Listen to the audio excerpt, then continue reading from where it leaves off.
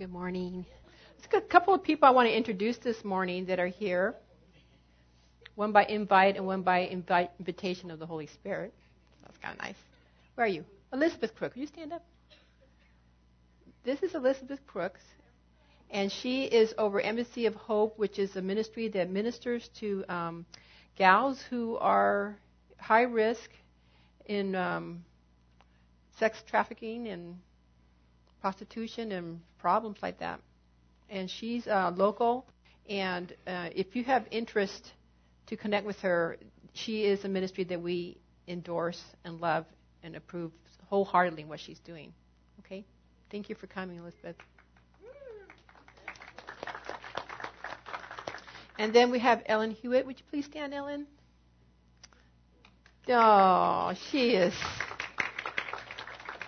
6 years ago, Ellen ministered to, 7 years ago, she ministered to Randy and I in a very profound way. And then 6 years ago, we invited her to come and minister to our board members and any other key leaders at the time. And she did just wonderful work and has trained us in marvelous ways. And so I invited her back, and she is here for about 10 days ministering deliverance to people here in the church. And she is a wonderful, godly woman, and we are so glad you're here. Thank you for coming. I'm just so excited. It's so appropriate that we're fasting and that we're focusing on God more because He wants to set us free, make us well, and more whole. So it's all coming together. So I'm really excited about what she's got to offer. Okay, so I'm going to start with the story. You'll be able to relate to this one. Carla was born and raised in Houston, Texas.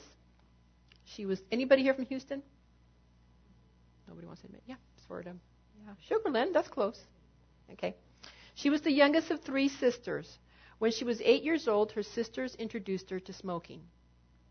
When she was 10, her parents were going through divorce proceedings, and that's when she found out she was a result of an extramarital affair. When Carla was 12, she got addicted to heroin and turned to prostitution in order to provide for her addiction. By 14, she continued to do drugs, and she dropped out of school. She got connected with the wrong crowd, and she spent one weekend with her boyfriend doing drugs. And they decided to go break into a man that she hated a lot, just to steal some parts from his motorcycle. But unfortunately, the boyfriend and the boyfriend's girlfriend were in the apartment at the time of the break-in. So Carla and her boyfriend ended up brutally killing both Dean and Dean's girlfriend. Carla used a pickaxe, and her boyfriend used a hammer. So Carla Faye Tucker was arrested in 1983. She was in prison. And while she was there, she stole a Bible from the prison ministry that had gone through there. And she took it to her cell, and she read it. She wasn't really understanding what she was reading, but before she knew it, this is what she said. I didn't know what I was reading, but before I knew it, I was in the middle of my floor, on my knees, and I was just asking God to forgive me. Now, at that time, the death penalty was rarely sought out for female murderers. But Carla Tucker was sentenced to death in 1984. But it took 14 years in death row before she finally was executed on February 2nd of 1998. Now, she was asked before she was executed if she had any final words, and this is what she said. Yes, sir, I would like to say to all of you, the Thornton family and Jerry Dean's family, that I'm so sorry. I hope God will give you peace with this. I love all of you very much. I'm going to be face-to-face with Jesus now. Ward and Baggett, thank all of you so much. You have been so good to me. I love all of you very much. I will see you all when you get there. I will wait for you. Now, could something have been done to have checked her rage? Was there something that could have been done to keep her from brutally murdering 2 people? Now, 3 weeks ago, we started a series called The Good and Beautiful Life. And in the text that we're going to look at today, Jesus speaks about the struggle that we have with anger and how it has the power to lead us down the path of murder, a ruined life if unchecked. And Randy has done a great job of establishing and setting up the stage for this teaching series, for the good and beautiful life, and the life that Jesus invites us to experience. And a lot of you have actually asked me, hey, I want to hear the sermon. Can I hear the sermons again? And they are online on our webpage if you would like to listen to those again, because they were excellent. But to review just a little bit, on the first week, Randy talked about the ruling life, and he described it as a life where we are the center of the world. We grow expecting and wanting the world to be the way we want it, right? Life isn't really about God being the center. It's about me being the center and what I want. Even as Christians, sometimes we dethrone God from certain areas of our life because we want to run that area of our life the way we want it. You know, when I pray, I expect God to answer. And any other answer but yes will not do. When I pray, I want what I pray for. And if God, you don't do that, then I guess prayer just doesn't work. As if prayer and God were a vending machine. If we're married, we might think, now that I'm married, I expect to be happy. And to get out of my marriage, I really want to make sure that I do my part, of course. And so I'm willing to read some books about marriage and figure out what I need to do in order to get what I want. But if my husband doesn't get what I want, then I'm going to pout.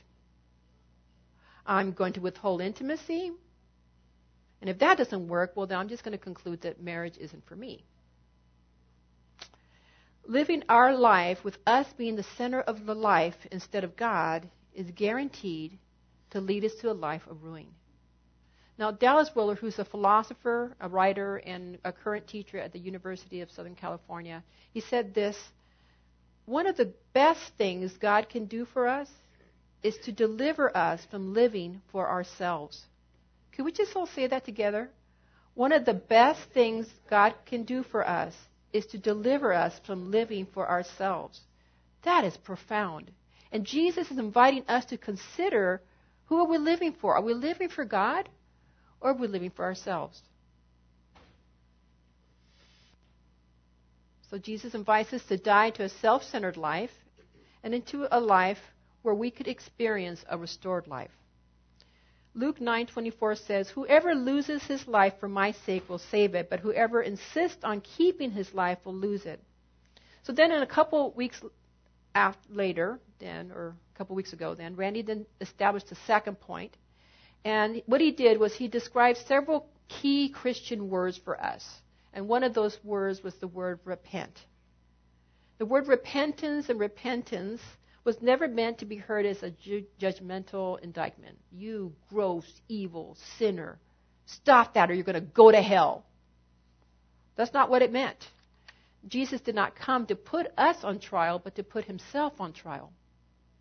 So we learned that when Jesus cried out, repent, for the kingdom of God is near, it would sound something more like this. Change your mind. Think differently. Go a different course in the way you've been going, because I'm here. And the life that you've wanted, the restored life, is now available because I'm here. Now, the last main point that Randy made last week was Jesus not only invites us to step from the ruined life into restored life, he now offers the power to live it, the empowered life. Now, many of you in this room aren't going to know what this is. But in the last century, that was the sign for a driver to tell the driver next to them, hey, pull over, I got to tell you something, right? But in this age, very few of us have hand cranks for the car, okay? Some of us may not have even ever seen one, right? Okay, so we can do it like this, or we can have the button, right? A little button. How many of you have automatic windows in your car? All right. So we still have to push the button. We still have to initiate the activity. We still need to do it, right? But when we do it, there is this major power source that comes through, which is the Holy Spirit. And he gets to have a lot of fun when we just push the button. When we encounter God and live in the kingdom, what once was impossible for us is now possible. when Jesus breaks into a person's life like he did in the cell with Carla Tucker, something happens. Now, can you say, since being a follower of Christ, I can really tell something has changed. I'm not the way I used to be. You know, because when the Holy Spirit comes, with his coming, he often takes areas of our lives where we've been in trouble. Now, there's still areas where there's still trouble. But many times people will tell me, I just stopped drinking. I stopped smoking just like that overnight. And a lot of times they'll expect, well, why didn't all the other stuff go away? You know what I mean? I thought, this changed life, dead life. Well, God comes and he takes that portion initially. But you can tell there's something different. No longer, Christianity is about going to church. It isn't about rules and regulations, and we don't relate to one another anymore in rules and regulations. It's not about, I'm just trying not to get in trouble with God. Because we've repented, changed our minds, we've rethought about the kingdom, we're now going to relate totally different to God, to other people, and about ourselves. It's more than just relating to others with rules and regulations. It's about relating in a manner that is only possible to those who yield to the available power of God. Now, for the rest of our series, Jesus is going to come. He's going to talk about this beautiful, good life. He's going to present it. And each time that we present, each time one of the speakers wants to present, I want you to see the word invitation. It's an invitation to this kind of life. It's not rules and regulations. It's an invitation. And Jesus is going to invite us to this life, and he's going to describe it. He's going to say, if I were king of the universe, this is the way things would be done. This beautiful and good life, this is what it would look like. And this is the way you would respond during your hardships and your difficulties in life. Because I want to bless you. I want you to experience the good and beautiful life. So let's pray. Thank you, Father. Holy Spirit, thank you that you want to teach this morning. You want to call us to repentance, to change our minds. And you are inviting us this morning, Lord, to see something that maybe we've not seen in the past, for which we can surrender to. And so, Holy Spirit, I know that you are the power source. I can push the button. We can push that button. But you are the power source that's going to come and fill this time and to change our hearts and our minds. In Jesus' name, come. Amen. Okay, we're going to read the passage that we're going to look at this morning. Matthew 5. Did something happen with PowerPoint? Oh, there. Okay. So let's read that together. You have heard that it was said to the people long ago, you shall not murder, and anyone who murders will be subject to judgment. But I tell you that anyone who's angry with a brother or sister will be subject to judgment. Again, anyone who says to a brother or sister, Raka, is answerable to the Sanhedrin. And anyone who says, you fool, is in danger of Gehenna. Now, something I just want you to look here, because it's all up here right now. You see subject to judgment. You're going to see the Sanhedrin, and you're going to see Gehenna. Okay, and each of those are higher judgments. Okay, so the judgment, subject to judgment, was the judicial, local magistrate people, courts. Sanhedrin was like higher, was another word for hell. So you're going to see Jesus kind of like bumping it up each time. He's like, let's bump this thing up, guys. Okay, for a purpose, because he's going to want to invite those whose ears are clogged. He wants to unclog them so they can see and go, what? New teaching is this? And then they're going to see the invitation. Because Jesus loved Pharisees, he loves us.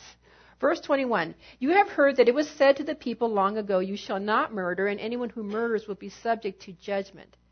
This verse is really two Old Testament verses brought together. The first one, and the Pharisees were the one that brought this together.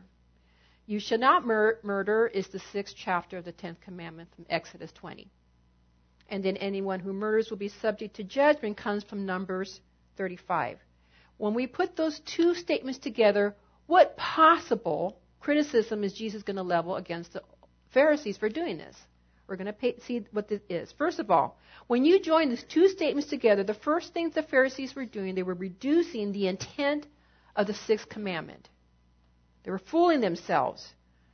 They want to say, yeah, we've been keeping and fulfilling the sixth commandment. We've never murdered anyone.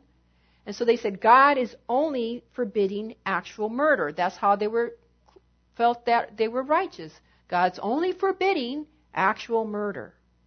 Secondly, the Pharisees, when they put these two statements together, were reducing and confining the judgment to their local court system. Totally ignoring that God might have an issue here, that God might want to divvy out some judgment or justice here. And so Jesus has to make a big point about this because there's implications when we have that kind of mindset and live our world that way. So the subject of judgment points to the Jewish judicial court system. And basically, the verse could be read like this. You must not murder because if you do and you get caught, you will be in danger of being punished by an earthly judge. That's what it sounded like to them, completely ignoring God's feelings about it. The Pharisees did not need rescuing. They believed they were good enough on their own. They did not need a divine Savior to cover for their sins. Jesus' sacrifice, not necessary. I'm good enough. And even if I do get caught, well then, I've already paid for it through the Jewish court system. So Jesus intelligently exposes their need for a Savior by showing the severity of the sin of anger. By stating that anyone who's angry, you guys ought to open up your courts for the judicial systems that you have for that one. Notice how Jesus deliberately, he uses their terminology, and instead of using the word murder, he puts in the word anger. They were shocked. They couldn't believe he would put a different word in the blank. And they were pegged. Some of them were pegged, like, whoa, I've done that. But I tell you that anyone who's angry with a brother or sister will be subject to judgment. So you see, the Pharisees totally lacked any checks or balances on how to handle and deal with anger. To them, that was fine. But God knows how we tick, and he knew how they ticked. And so he shows us the progression that happens with anger and where it leads us to. Now, Jesus is saying there's more to this than what you guys have heard. God's intention was never just don't murder each other. But it was don't think that just because you've not murdered anyone, that you've not broken the sixth commandment. Now, one of the things that really tripped me up, and I've shared this before, that one of the reasons why I had such a hard time becoming a Christian was because I really didn't think I was that bad of a person. By age 18, I hadn't killed anybody. I hadn't gotten drunk. I hadn't slept with anybody. So I really didn't need a Savior. I'm doing pretty good on my own. Sounds like a Pharisee to me. But Jesus explains that the sixth commandment was not simply prohibiting the unlawful shedding of blood. The sixth commandment and all of the commandments were lovingly designed by God to thoroughly protect people. He wanted to protect us from the deadly consequences that are out there in the world. And he wanted to protect us from living the world the way I want to, right? I want what I want when I want it, and this is the way the world should be. So isn't it true that we can destroy people in other ways than murder? We can destroy a person's reputation or their ministry by slander. We can wound a child's spirit by sarcasm and criticism. We can kill affection between friends with that demeaning, contemptuous look. So the sixth commandment against murder, according to Jesus, wasn't designed just to protect people's bodies, but to protect their identity, their humanity, that they were made in the image of God and should be loved. Jesus is sounding a warning that the parents and the friends and the relatives of Carla Tucker did not sound. Way before she had the axe and used the hammer, there was something that could have been done that should have been alarmed. So now we need to understand that Jesus is saying about anger and what he's not saying about anger, because a lot of times these verses in this passage have been twisted to cause a lot of psychological harm. You know, in this century and last century, many times Christians will go out of their way, like an emotional pretzel, if you can imagine, trying never to get angry. So instead, we practice denial. I'm not angry. Everything's fine. I'm not angry. I'm just frustrated and disappointed. I'm not angry. This is righteous indignation. Okay, so maybe it doesn't look like that. Instead of showing anger, we're going to withdraw from relationships. So it sounds like this. I'll just walk away and let it go. Just act like nothing happened. No big deal. I'll just get over it. Denial. Both of those are smoke screens to the reality that there's hurt and there's anger underneath those actions and those words. Now, I hear people tell me all the time, I don't have an issue holding grudges. Oh, really? So why do you go out of your way to avoid that person? You know, it's going to show up somehow. Anger can show up, they tell us, physically with headaches, backaches, stomach aches, cramps. Because if we allow ourselves to never be angry, because it's wrong to be angry with mom or spouses or kids, we're going to find out that we're going to displace our anger somehow in other unhelpful manners. We're going to channel our anger either with being over-aggressive at work, or over-aggressive with sports, oversensitive. I mean, like anything makes her spin. Or we're going to take out our anger on innocent people, a pet, the weaker people that can do nothing about it. So in verses 21 and 22, Jesus is not urging the denial of anger or the repression of anger or the displacement of anger. He's not saying that anger is the same as murder or just as bad as murder. And just for the record, I'd much rather you be angry with me than try to kill me. He's not saying that anger itself is sin. So why do I believe this? Okay, when we're going to interpret scriptures, there's three basic things we need to look at to interpret scripture properly. The first thing we have to look at is what Bible verses should we interpret consistently with the practice of Jesus. We should look at the Bible verse and look how it consistently lines up with the practice of Jesus. Jesus lived what he taught. Okay, not like the Pharisees who taught one thing and then did another. Okay, what he said, he did. They were one. So when we study the Gospels, it's going to become really plain that Jesus got angry. Really? Yeah. John 2, Jesus puts together a whip of cords, and he drives out the money changers of the temple. And here's what it says in John 2, verses 16 to 17. To those who sold doves, he said, "Get these out of here. Stop turning my Father's house into a market."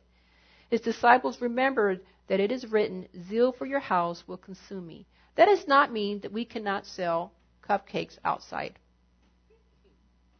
Now, if selling cupcakes gets so loud and so disruptive that those of us who are trying to worship can't, there's a problem there.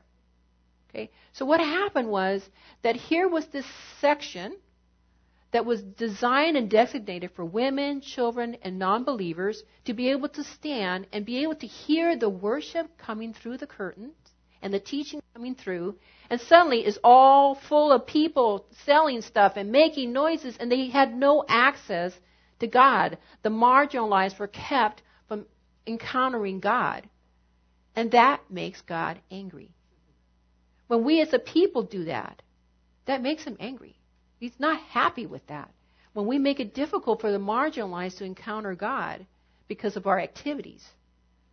Secondly, the basic rule in interpreting the Bible, verses should be interpreted consistently with other Bible verses. What that means, if the Holy Spirit inspires a scripture here, and then you see another one and it seems like it contradicts, there's something faulty with your interpretation because the Holy Spirit won't contradict himself. So in Ephesians chapter 4, verse 26, it says, "In your anger do not sin. Do not let the sun go down while you are still angry." Literally, we can read it, "Be angry, but do not sin." Now, the Holy Spirit is not saying in Ephesians, "Be angry," and then in Matthew, "Never be angry." Our interpretation is off. The third rule of Bible interpretation is this. Bible verses should be interpreted consistently with their grammar, the culture, and the meaning. And that is where we're going to unlock this verse, is in this part, this tool. This is where we're going to get some insight regarding what Jesus is warning us from in Matthew. In Matthew 5:22, the phrase "is angry" is best translated this way. But I tell you that anyone being angry with his brother and sister will be subject to judgment. The Greek verb, my favorite present participle tense, is that one which is continual, nonstop, ongoing, over and over, state of anger, holding grudges, right? It's that long-term bitterness, resentment over and over there.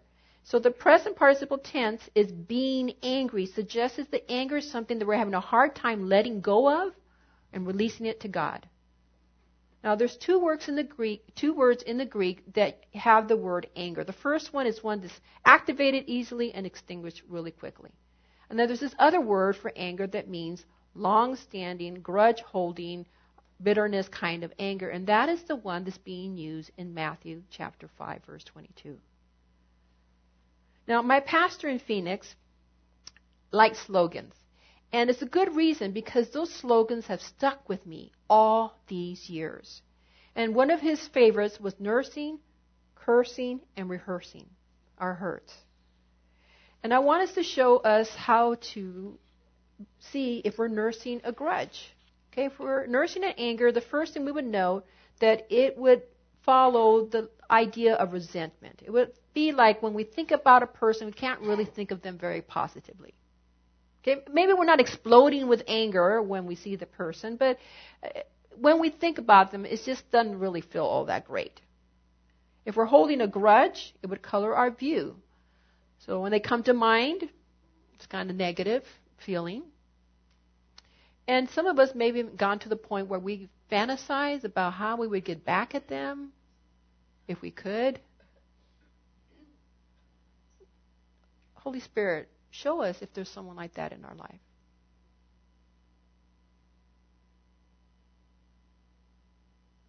Well, if there is, you're nursing a hurt. And you're in some form of resentment.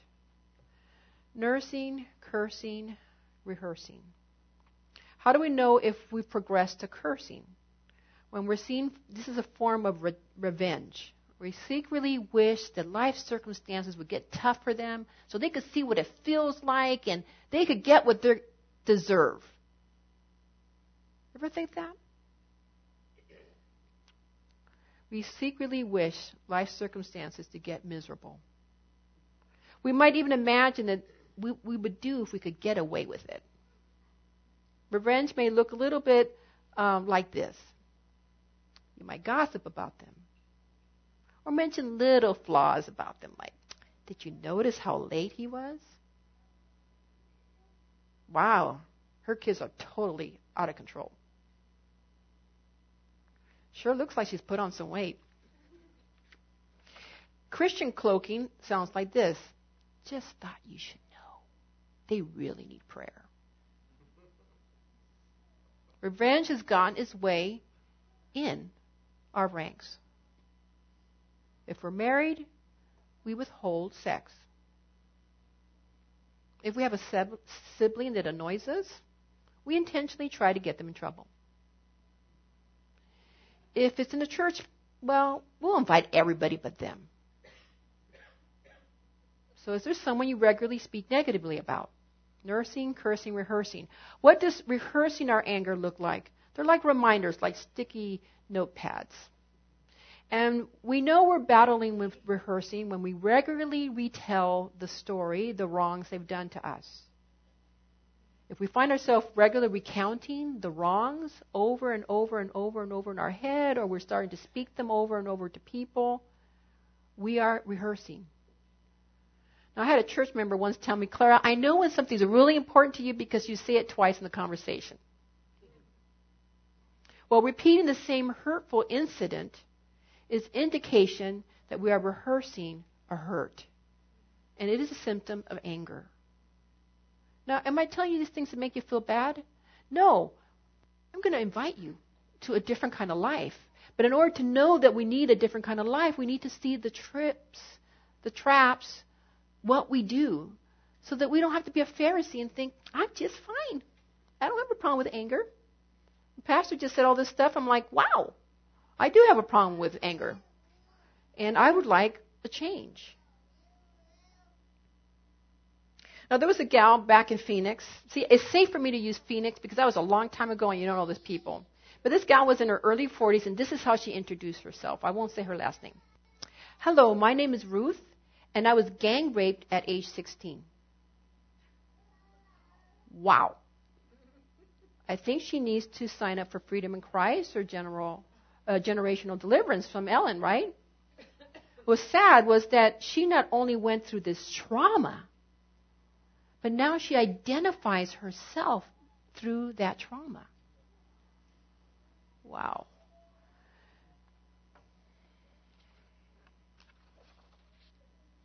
I want to add one more word to my pastor's slogan: nursing, cursing, rehearsing, and that is the word bursting. And that is when we react instead of respond. We overreact to small provocations. We end up spraying on other people and bursting out to them. And they may say things like, what's the big deal? Why are you blowing up? Now, when someone says to us that, we should pause and think, what is the big deal? Who or what am I really angry at? Now, Dr. David Ferguson, who's the founder of Intimate Life Ministries, he had this illustration to kind of highlight the occurrence of us doing this. And he would call it a $100 reaction to a $5 question. Like a husband who comes home and it says, hey, babe, did you make dinner? Or what's for dinner? And this sexy little wife just goes, Wah! Like this lion. You're like, what? She goes, the kitchen sink is leaking and the babies are doing potty training and it's all over the place. I feel like I got dogs in the house and you did not pay the bills on time and we are being penalized and you leave your stuff all over the place. And all he wanted to say was, honey, I got a raise and I wanted to take us out to dinner if you hadn't made dinner yet. Right? Like, whoa, there's a lot in that little response. Right? She's bursting. She's reacting. She's not responding. Aerosol can of anger. One author talked about it. Read. Okay, this is what Dallas Willard thoughts on this passage, and they were insightful, so I wanted to quote him. Our verbal arsenal is loaded with contemptuous terms, some sexual, racial, or cultural. They should never be uttered. Recently, cultural observers have noted the overwhelming rise in the use of filthy language, especially among young people. Curiously, few have been able to find any grounds for condemning it other than personal tastes. How strange.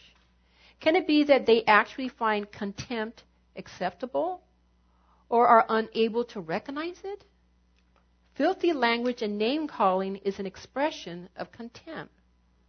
So let's examine ourselves. Am I nursing? Am I cursing? Am I rehearsing? Am I bursting with anger? And if I am, then Jesus, you say you're inviting me to rethink, repent, change my mind, and embrace the kingdom living. Now, Jesus understands the damage that anger does in our relationships and to us. And so he speaks to this fundamental emotional problem that we have so that we can get involved in a different kind of life than what happens when we live that way. Matthew 5:22. But I tell you that anyone who is angry, now this is the angry that is long-term, continual kind of anger, holding grudge, resentment, bitterness. That's the anger that he's using. But I tell you that anyone who's angry with a brother or sister will be subject to judgment. Again, anyone who says to a brother or sister, Raka, now Raka here has the sense of contempt. It's a sense of superiority. Kind of the sense like that other person really should not be treated like a human. Not worthy of our care or our attention. And Jesus is saying when you do this, you are violating the 6th commandment. It should be subjected to judgment. or to a higher court, which is the Sanhedrin. All right, you guys, we're now going to bump it up one more level. And anyone who says, you fool, will be in danger of Gehenna. Whoa. Now, the word fool does not really carry in our present day the sense of malice that it really had in its meaning and understanding. It would be like some form of the F word or a string of bad words, S-O-B, F, B, D, whatever ones you want to put in there. It's a string of them, okay? So when you do that and you're saying, you fool, you're in danger of Gehenna. You see the progression that Jesus is showing us? Anger, grudge, resentment, verbal abuse, cursing words, contempt, superiority, murder, excluding a person from human treatment. Now, Jesus is not giving us 3 more things to add to do on our list. Now, certainly we should avoid them, but that's not the point. Jesus is dealing with our hearts, and he's trying to get to the root of our hearts. For a kingdom citizen, a follower of Christ, what should be the root of everything we do? Anybody? Love. That's right. Love. A love that looks like Jesus' love. A love that looks at other people as better than themselves. A love that can only be found in one source. And that's the invitation. Repent, change your mind. The kingdom of God is near, and I'm here and I'm available to empower you to live this kind of life. You know, when Jesus was on the cross, and he said that phrase, Father, forgive them, for they know not what they do, right? That was the easy thing for him to say at that point. It would have been really hard for him to say, Father, send them all to hell because they deserve it. And the more we walk in the kingdom and in the power of the Holy Spirit, the more anger is going to be changed with love. Forgiveness instead of holding grudges. Blessing instead of cursing. It becomes more of a knee-jerk reaction as we practice putting our flesh to death.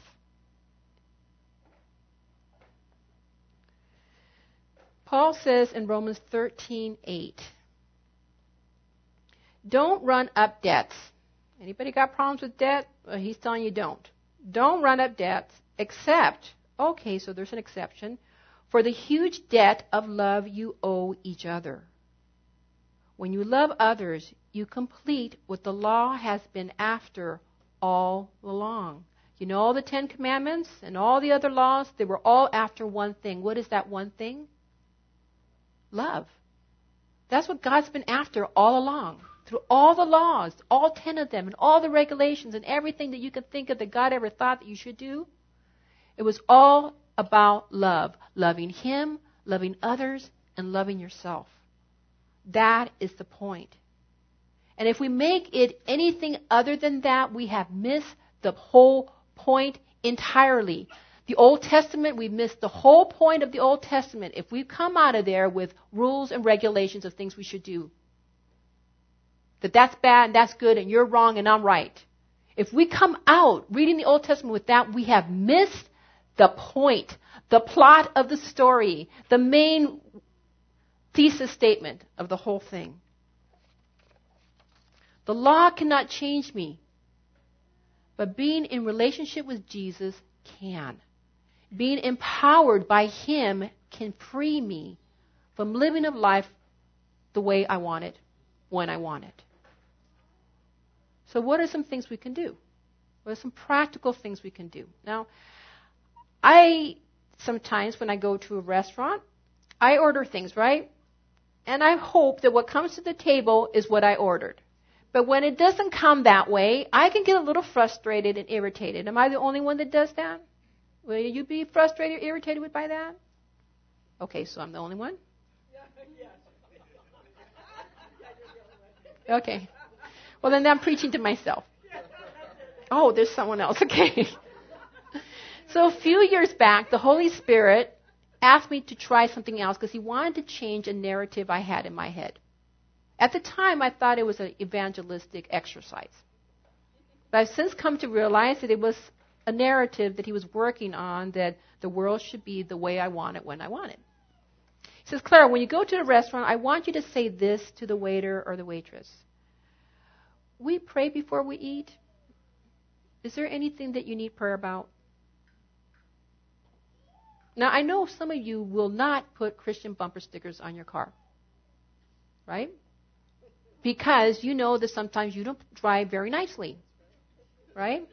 So when you go to a waiter and waitress and open up the conversation with, we pray before we eat, is there anything that we can pray about for you? That's like having a bumper sticker that says, Jesus loves you, right? So the Holy Spirit will remind me to say this, and most times I would remember, we pray before we eat if there's something we can pray about for you before we eat.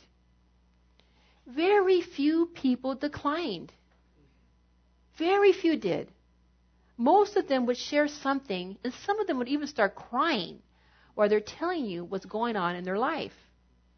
You know, we have issues with evangelism, right? We're timid. Easy one, you guys, very easy. But this was, what happened this one time was in one of those times when the person, Sam, the waiter, had declined. He didn't need didn't need prayer. So I said, no, everything's fine. I don't need prayer. Well, we're going to pray anyway. So I remember bowing my head, and I said, Lord, this phrase came to me, and it's, Lord, you do not want to live eternity without Sam. When I said that, I felt the grief of the Holy Spirit. And I teared up with him. That was the narrative that God wanted to change in my head. Now, most recently, the Holy Spirit's been asking me to say another phrase. He's trying to change the narratives in my head that are false. And Randy shared it with you, but for the sake of what I'm teaching this morning, I think it's worth repeating. And this is what God has been asking me to say as if it's him saying it. This person is made in my image, and I don't want to be separated from them for eternity. So, when someone cuts me off, when I've been 2 hours waiting at DMV and get to the counter and I'm told you need a check, and I don't have one, when I'm put on hold for 35 minutes and counting, I get to rehearse the new narrative that God is trying to build in my heart. This person is made in my image. And I do not want to be separated from them for eternity. And you guys, it is blocking anger. It's keeping it at bay. I'm practicing putting off my right to be angry. My right to have the world the way I want it when I want it.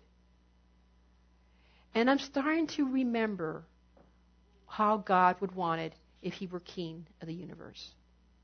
I mean, why do you think the Holy Spirit is doing this? Is this some new religious thing, new rule, new regulation I'm supposed to do? Is this something you're all supposed to do now? We're all going to be saying this phrase? No. But I do think he's trying to change our narratives, the way we think, the way we do things. And he's inviting us to change our mind and go a different way. Repent, Clara. Think differently about people around you, even those who annoy you and inconvenience you and hurt you. He's giving my mind another narrative. Another narrative that I want the world the way I want it, that I want to be in control, and that life isn't fair and should be fair and just. And when I repeat that phrase, something is happening inside of me. God's narrative is being written in my heart. Galatians 5:16-17 says, live by the Spirit and do not gratify the desires of the flesh. For what the flesh desires is opposed to the Spirit, and what the Spirit desires is opposed to the flesh. Now, some people will translate the word flesh as body.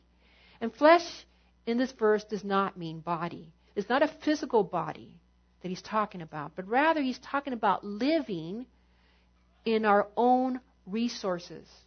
It's talking about me in my own capacity trying to do this Jesus thing. That's the flesh. Living in your own strength is the flesh. Anybody done that? This week? Today? We've lived in the flesh, not empowered by the Holy Spirit. Now, I've been told by some dear, loving Christians who have problems with anger, saying, yeah, I yell at my kids and I scream, but that's the way I was raised and that's the way it's going to be. I cannot change. That is a lie. Jesus invites us to a different kind of beautiful and good life. And what we were not able to do, we are able to do with the empowering presence of God. You know, God does not command us to do anything we cannot do. He's not mean like that. I mean, yes, we cannot do it on our own. We can agree to that. But with God in us, flowing in us, we are able to do it. Jesus is inviting us to a good and beautiful life that can only be lived with just Jesus in us and coming through. You know, he said, I would never leave you, and he's not a liar. So he's with us. He's in us right now, saying, I'm here, so let's live the kingdom together, because I'm here. Now, if you walk away from this sermon with, I want to stop being angry, and you go try doing it by yourself, you've missed the point of today's sermon. If you leave today and you say, I want to stop being angry, and you go to God for help, work through forgiveness issues, work through anger issues, work through the attachments of the evil one in your life, then you're getting the point of today's message. In the book, The Good and Beautiful Life, Smith, the author, writes this, quote, for Jesus, the kingdom was not simply a nice idea, but a very real place life with God, which is available to all. Outside the kingdom of God, we are on our own. We must protect ourselves, fight for our rights, and punish those who offend us. Inside the kingdom of God, life is much different. God is with us, protecting us, and fighting for our well-being. Knowing this, much of our anger will diminish. So during our fast, I want you to ask God, can you show me a false narrative I have? And can you give me a phrase that might help me to break that narrative in my life, one that I can rehearse and speak? You know, people used to say, well, you're going to be really angry. You're going to grab that kid by the ear and just whack them, count to 10. 1, 2, 3, 4, 5, 6, 7, 8, 9, 10, right? And by 10, the hope was by 10, you'd be a little bit more calmed down, right? That's a slogan or a phrase that person might want to practice, right? But ask the Holy Spirit, you gave some to Clara. Can you give me one that I could practice and put to death the flesh, put to death my own capacity to try to get something done, and allow you to begin to change my heart and allow your Holy Spirit to come forth in power from my life.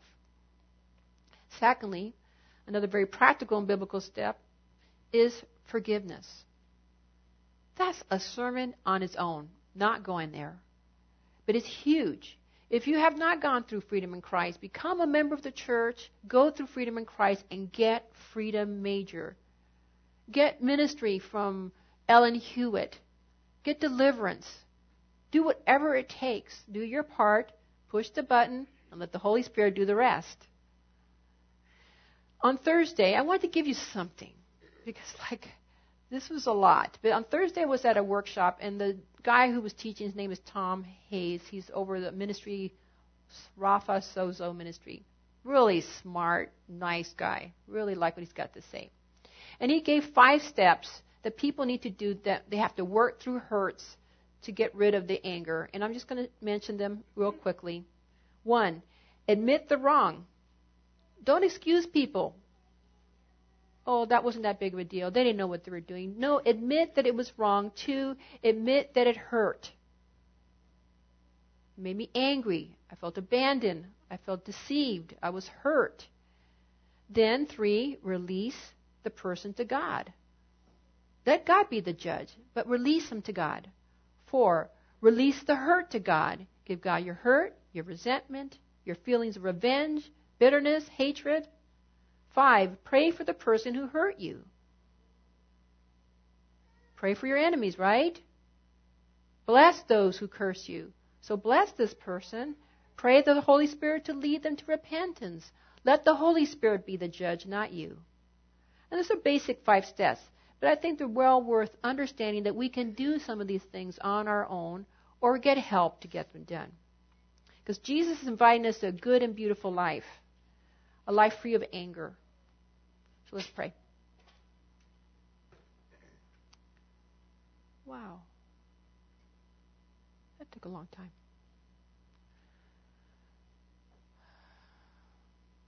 I felt like the Holy Spirit this morning was telling me that there are some issues. People who are having problems with in-laws, past in-laws, current in-laws, and future in-laws. And you're already being tempted to walk in anger or have walked in anger and unforgiveness. The Holy Spirit would like to minister to you. And then also, I felt like he highlighted this morning that there's people who have really been hurt by bosses. Things that bosses have said and done. And even though you may have left that work situation, that anger still resides in you, that injustice and hurt. And it's the trap. And so he's sounding the alarm. Can we deal with this now before it messes up in your life and the people that you love around you? Felt too that the Lord said there's people here dealing with hurt and anger towards siblings. You know, there's that phrase, don't tattle on your brother. You know what? Tattling is wrong when the intention is, I want to get her in trouble. I want to get him in trouble. It's not wrong when you're trying to spare a person from being harmed. But there's something that's gone messed up with that phrase, don't tattle, and you are in trouble with hurt and anger toward a sibling, a brother or sister. And then there's some of you in here that are feeling guilty. That's what I'm teaching. You're going like, whoa, I'm there. I live in that realm. And you're feeling guilty, and the Lord wants to deliver you from guilt and shame for explosive anger episodes you've had in the past. So let's just close our eyes if you haven't already kept them closed.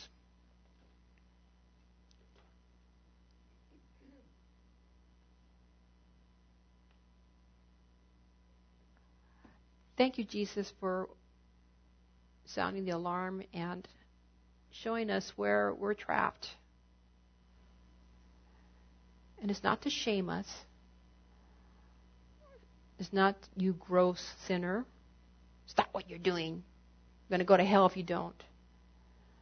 It's your invitation. Would you come to me? Would you let me clean you? Would you let me heal you? Would you let me be love in you? Would you let me dwell in you and begin the process of allowing love to flow from you? So, Holy Spirit, we thank you for the invitation. We thank you that you are going to respond to the measure that we can surrender ourselves to you this morning. You will respond. So anyone that would like to surrender any part, you've been hurt, you know you've been hurt, and you're still rehearsing, nursing, cursing, and times bursting, would you stand? Because the Holy Spirit wants to minister to you.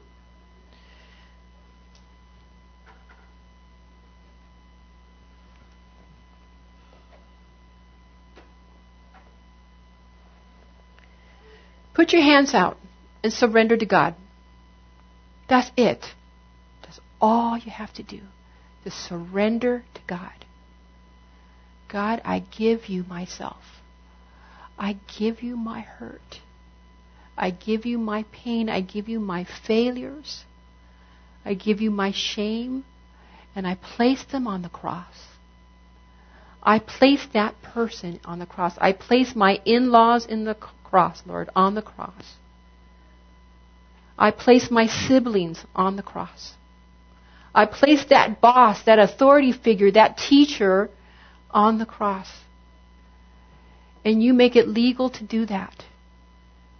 Because when you died on the cross, you said, forgive them. They don't know what they're doing. You made it legal for me to hand them over to you, the beautiful judge, and for you to deal with it. And not only them, Lord, but you make it legal for me to come to you and say, Lord, I give to you my brokenness and the patterns in my life that are creating a ruined life in my life. Come, Holy Spirit. Now, those of you who are sitting, look around and find someone that you can pray for. Just keep standing, those who are standing, but those who are sitting, the Lord has given you a level of freedom, and He wants you to give it to those who are standing. Just go to them.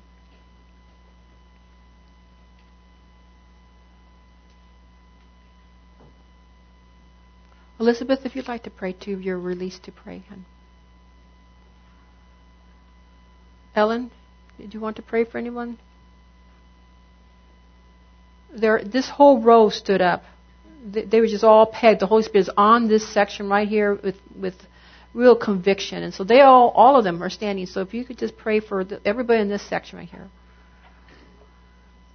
Robert and Jen, do you guys want to pray? Okay. Everybody who stood, do you have somebody who's going to pray for you? Yvonne, do you have someone praying for you yet? No? We need another gal to go pray for Yvonne.